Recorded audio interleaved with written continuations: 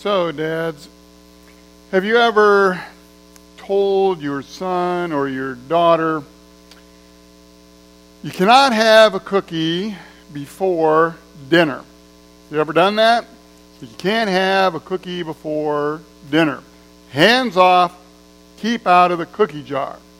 Then the child goes and they take the cookie from the cookie jar and you call them on it and they say something like, "But Dad, I thought you said I could have one."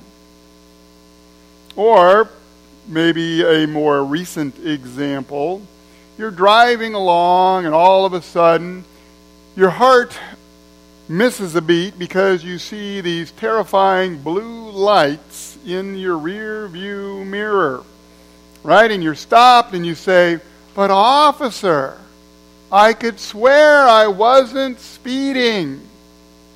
Today we're going to talk about truth in lying.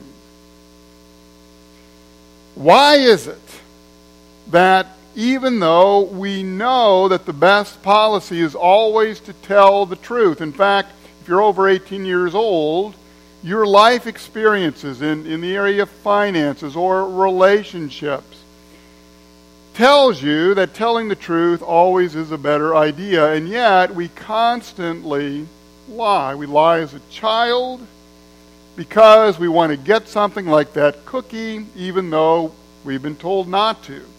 We lie to authorities even though it's obvious. We are caught red-handed in our mistake, and yet we try to lie our way out of it. So we need to ask ourselves this morning this question: why do we lie so much? And one related to it, why do we lie chiefly to ourselves? The fact is, if you lie to yourself, you're probably lying to other people as well. And if you're lying to other people, you lie to yourself first. So, here's the answer. The fact is, we are not on a truth quest. Right? You don't wake up this morning and say, I think I am going to seek truth, wisdom, integrity, and enlightenment today. No, we are all on a happiness quest. Our human nature is such that we want to be happy. We want to feel happy. We want to feel good about ourselves, and we do that most of the time by doing things that will make us happy. So here's an example. How many of you out there are coffee drinkers? Any coffee drinkers? Did you have your coffee this morning? Anybody go to Starbucks this morning? Not yet, too early for that. Anybody going to go later? Anybody go to Starbucks at all anymore? I do not go to Starbucks very often. Every now and then I do. But I understand that there are some out there, none of you, of course, because you are godly people, but you would not spend $4.15 on, what is it, a cafe, latte, venti, something, right? Why would you spend $4 on a cup of coffee when I can go right in there and I have my Folgers in there and I can make 200 cups of coffee for $4? Well, some people will do that because it makes them happy. It makes them feel good. In some cases, it makes their coworkers feel good too because they're really grouchy when they don't have their Starbucks, right? So that is what they do. Well, let me pick on somebody else this morning because that's what I do, right? So, how many of you have clothes in your closet that you haven't worn in the last year? Anybody? Me too. Why do we do that?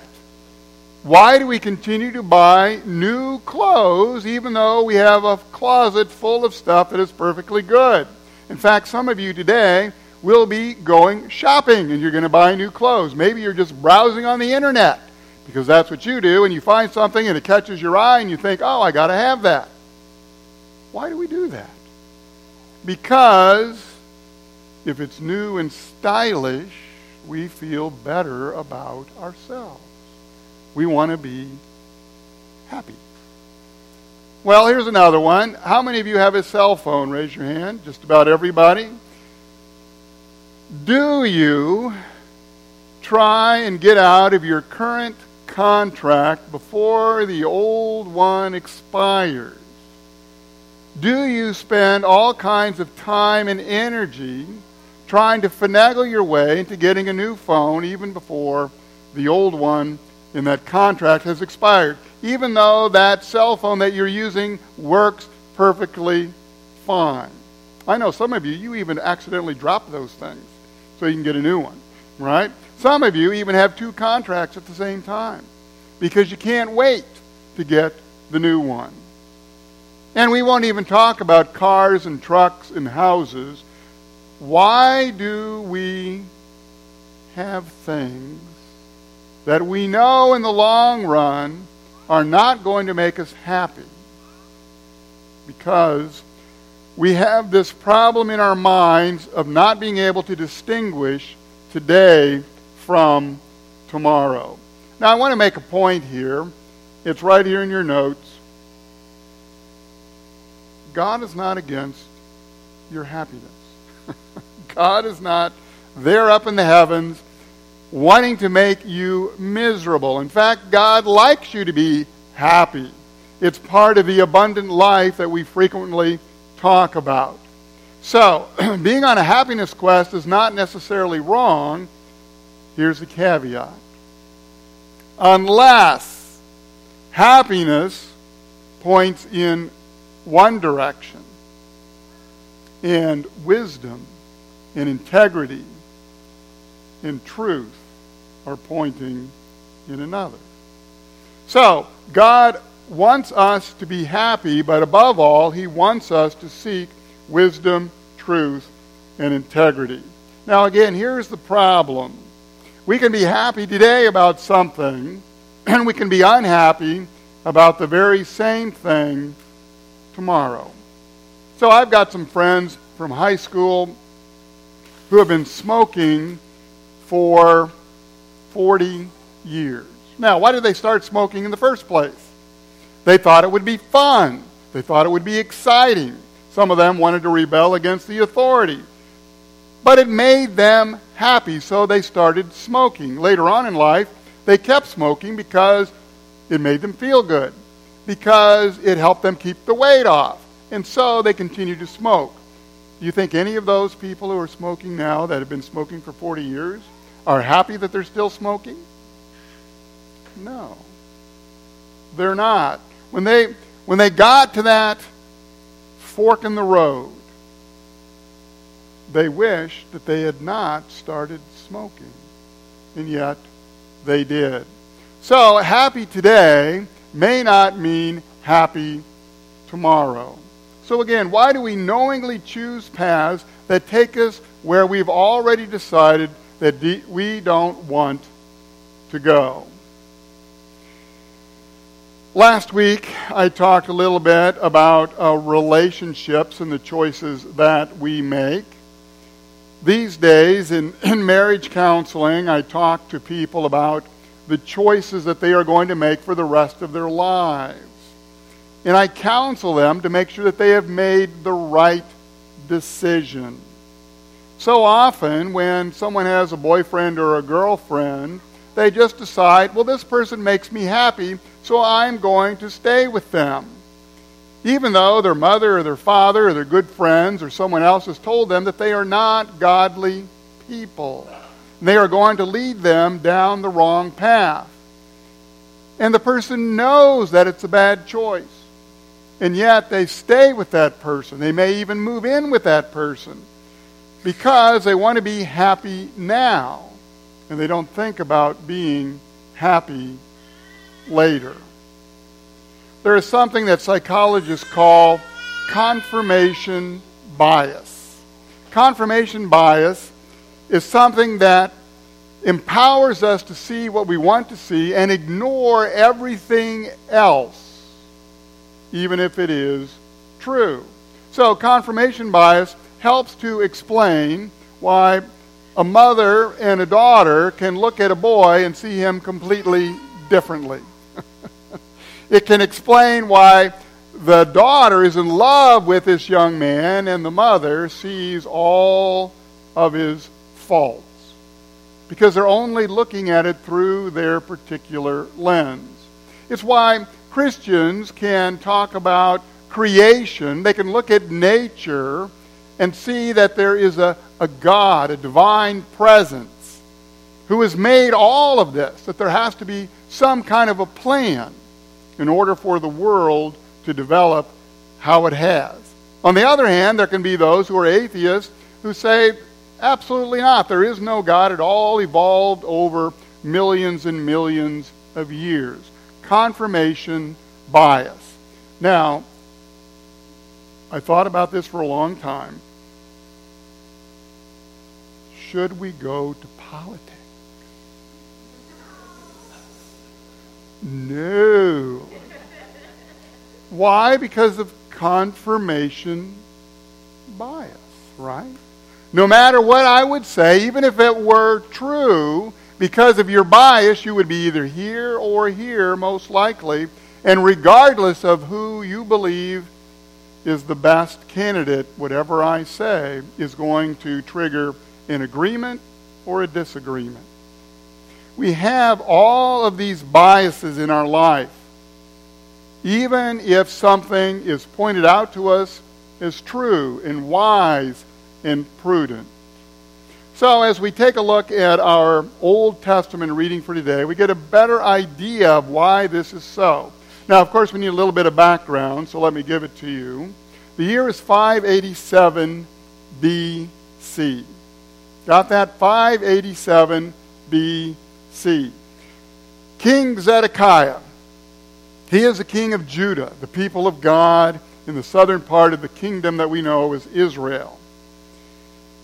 Zedekiah has been warned by the prophet Jeremiah repeatedly that he should turn away from the worship of false gods, put away the idols, turn back to Yahweh, the God of the Bible, and then God will bless the nation.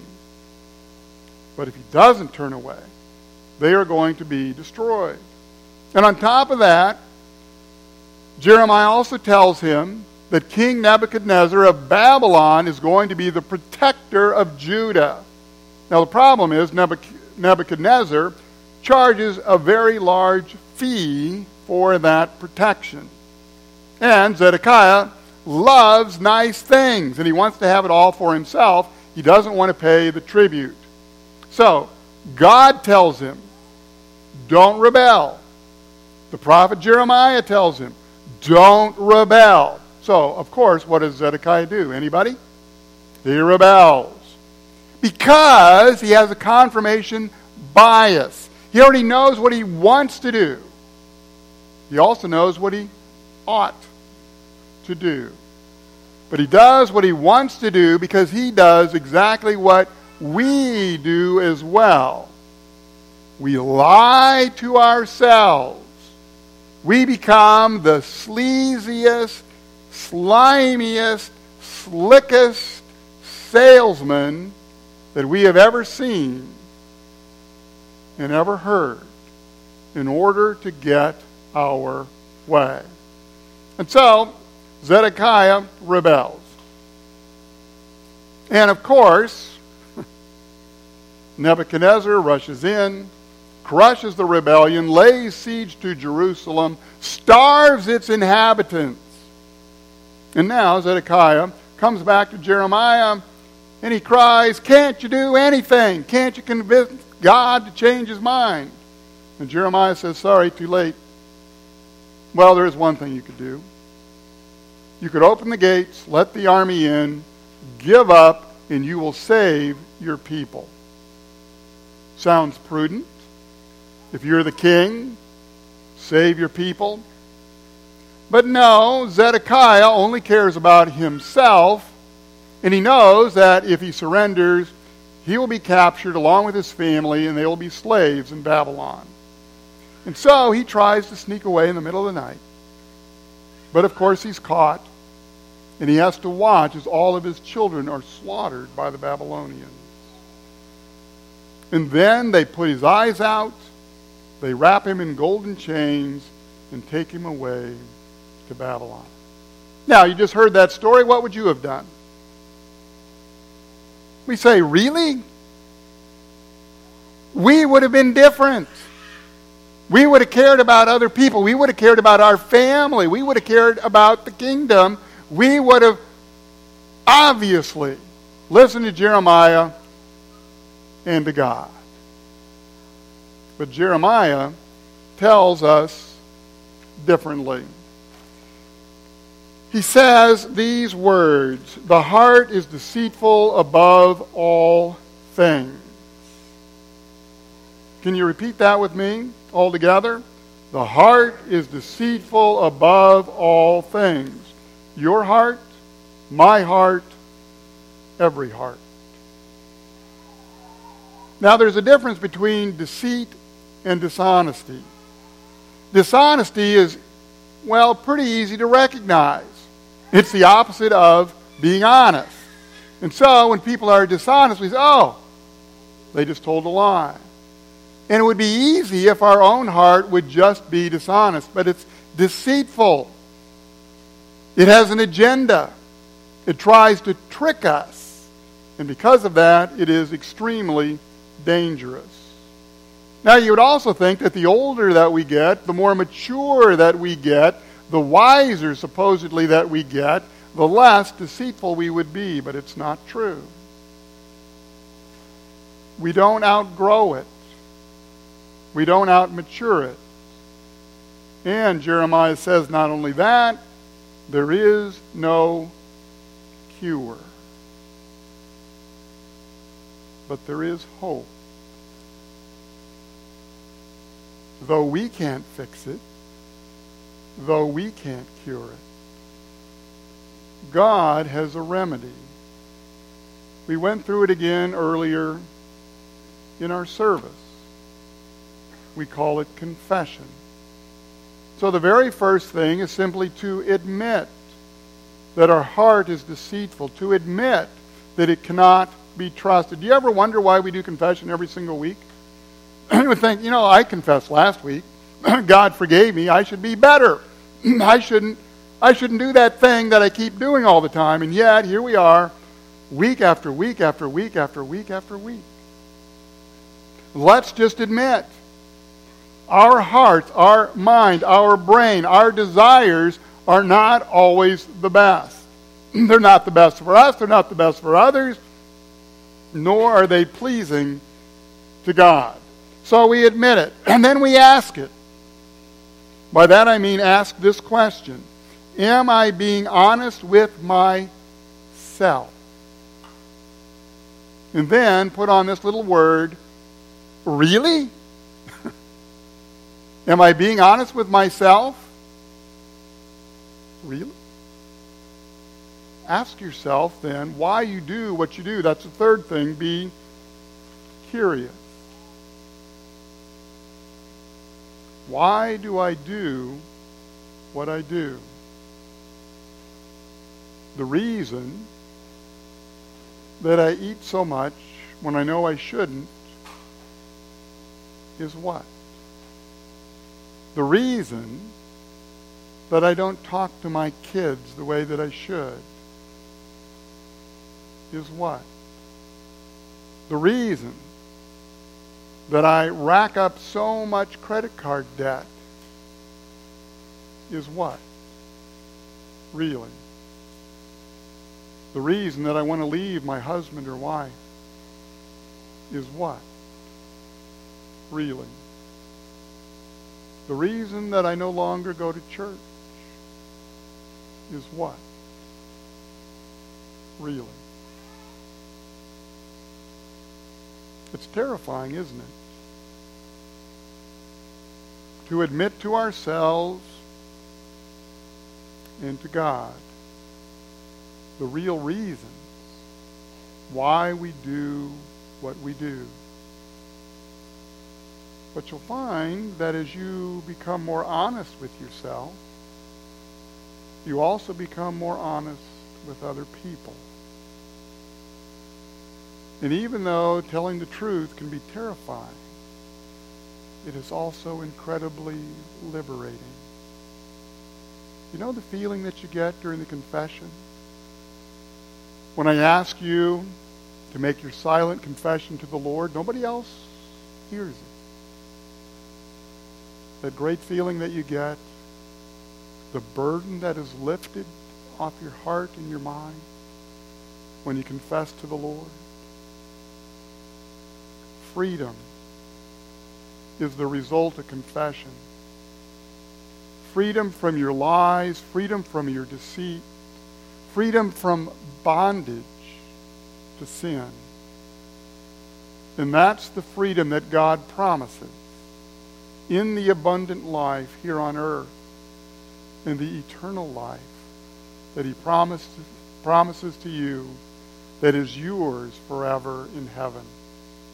It's my prayer for each one of you that as you know the truth in Jesus Christ, that you will tell the truth to God, to others, and to yourself, so that you might be set free.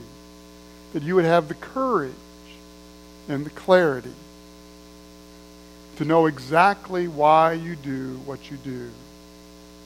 So that as you repent from this direction, from your bad intentions, to change and follow Jesus once again to the cross. May he grant it to you for Jesus' sake. Amen.